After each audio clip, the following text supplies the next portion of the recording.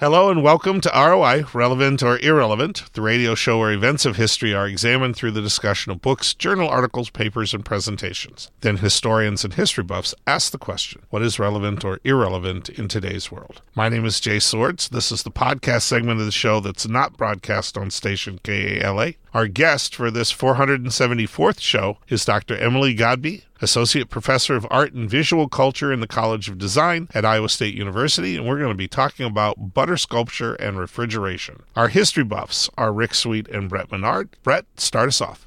So, Emily, if they turned over control of the butter sculpting at the Iowa Fair to you for a year, what is the thing you would most like to see sculpted?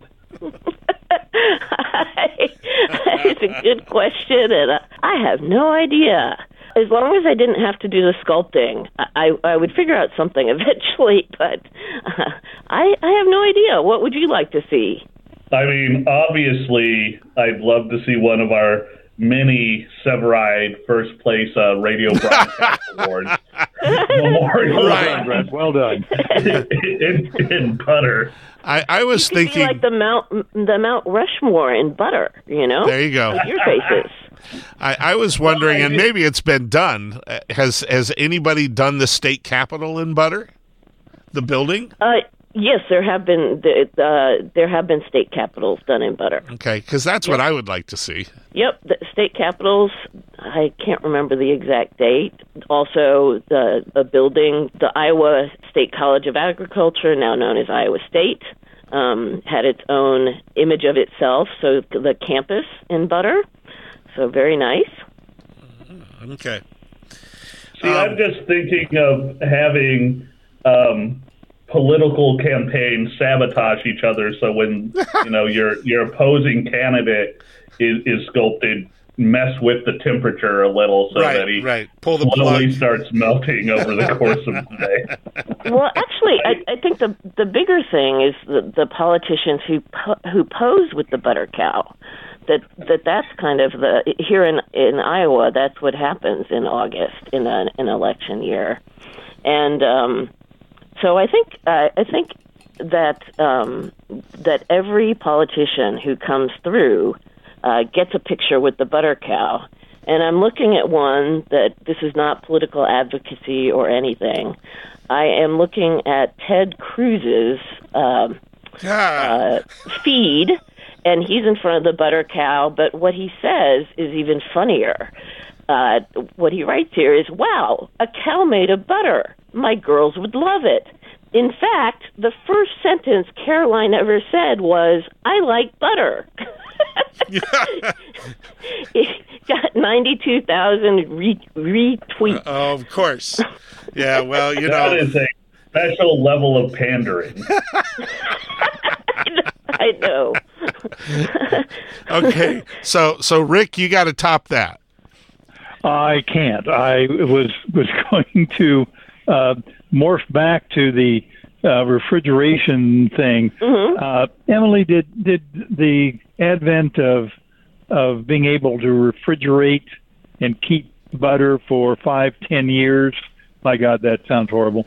Did that aid in the expansion of butter sculpturing, at least in the United States? Not really, but the more important issue is that in the latter 19th century, we start to see the building of the cold chain. So the chain of cold that keeps your food safe and sanitary from the moment that it's harvested until it gets to your table. And I said before that the production of beer was the first thing that people wanted to refrigerate and keep in the cold chain. So, and other products come along. Obviously, dairy comes along and is benefiting from artificial refrigeration. And the meat industry is also benefits because the frozen meat can be shipped around. And I have read articles that talked about in the years of early refrigeration. There was an article about, this beef frozen for 10 years, let's see if it's edible. But the test was they gave it to the dog first, and the dog didn't die. But it was proof that refrigeration could keep your food safe and sanitary in a way that had not been possible before. Emily, I'm curious, going back to the art of butter sculpture, I really want there to be a butter sculpture archive, a place where at least pictures of butter sculpture have been displayed for posterity. I don't know if such a thing exists, but if it doesn't exist, call it the internet. Yeah, how far back, if I were to go hunting for butter sculptures, could I get pictures of butter sculptures from the turn of the 20th century, for example?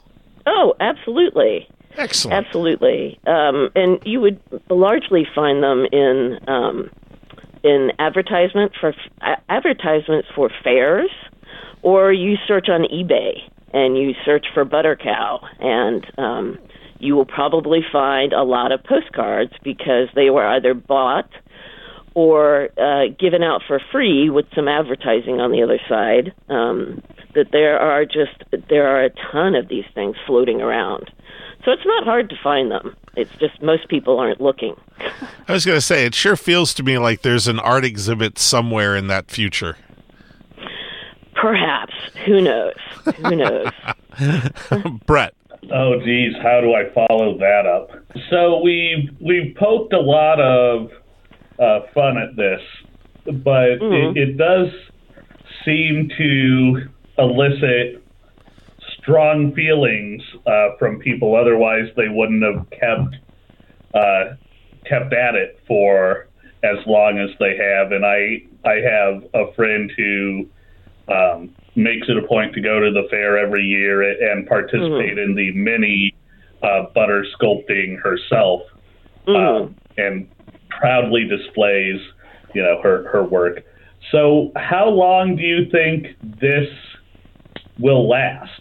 Is there anything that you could see on the horizon that would cause the butter cow to melt away? Yeah, there's not going to be a big butter, revolution with everybody wanting to sculpt in butter. But it is this year, I read or calculated that it's the Iowa State Fair's 111th 111 butter cow exhibit. And in an interview with one of the managers of this particular fair, I think it's probably also true for places like Minnesota, the bread and butter state, and for Missouri. When the official was asked, how much is the butter cow worth? Not in terms of pounds of butter, but how much is it worth to the success of the fair?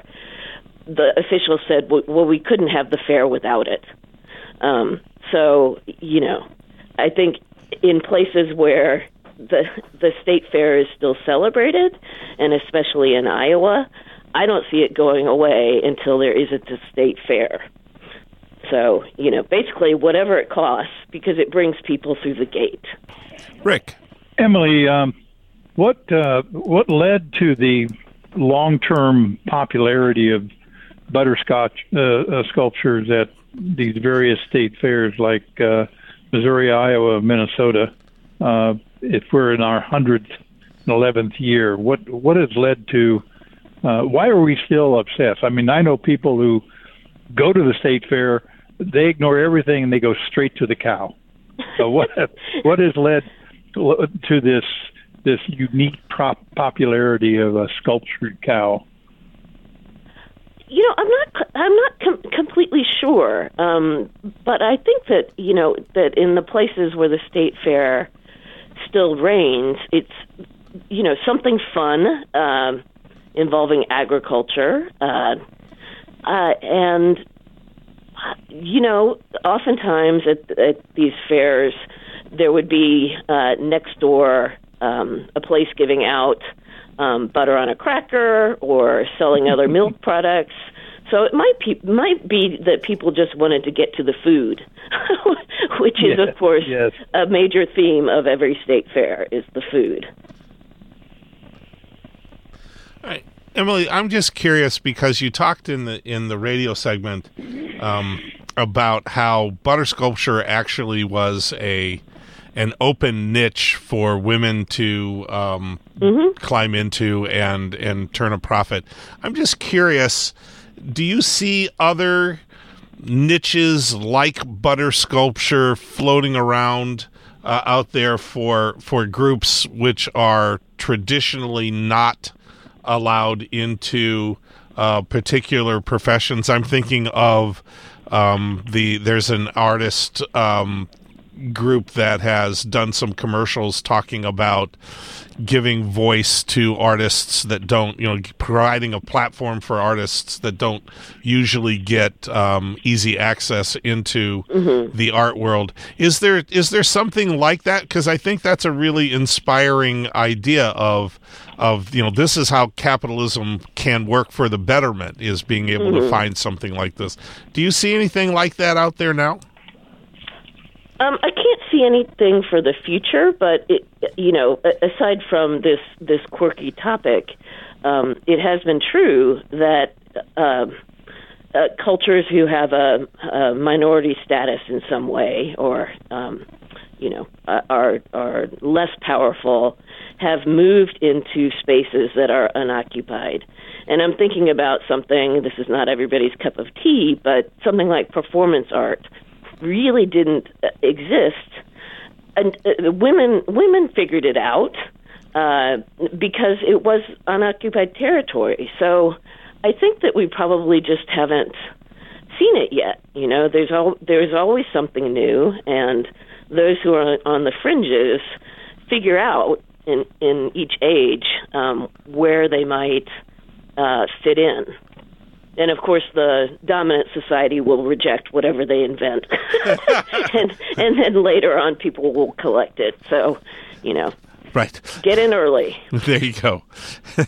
We would like to thank our guest for this 474th show, Dr. Emily Godbey, Associate Professor of Art and Visual Culture in the College of Design at Iowa State University. We've been talking about butter sculpture and refrigeration. The history buffs for today's show were Rick Sweet and Brett Menard. You can listen to ROI as it's being broadcast on Friday nights on KALA HD2 88.5 FM and 106.1 FM in the Quad City region at 9:30 p.m. You can also listen to the show as it's being broadcast on TuneIn.com. Put KALA HD2 in the search box and look for ROI. Many of our previously recorded shows can be heard at SoundCloud.com. Just put KALA Radio, all one word, in the search, click on the first icon, and scroll down to find ROI shows. You can find ROI on all of your favorite streaming platforms like Spotify, Apple Podcasts, and Google Podcasts. ROI is recorded at station KALA, St. Ambrose University.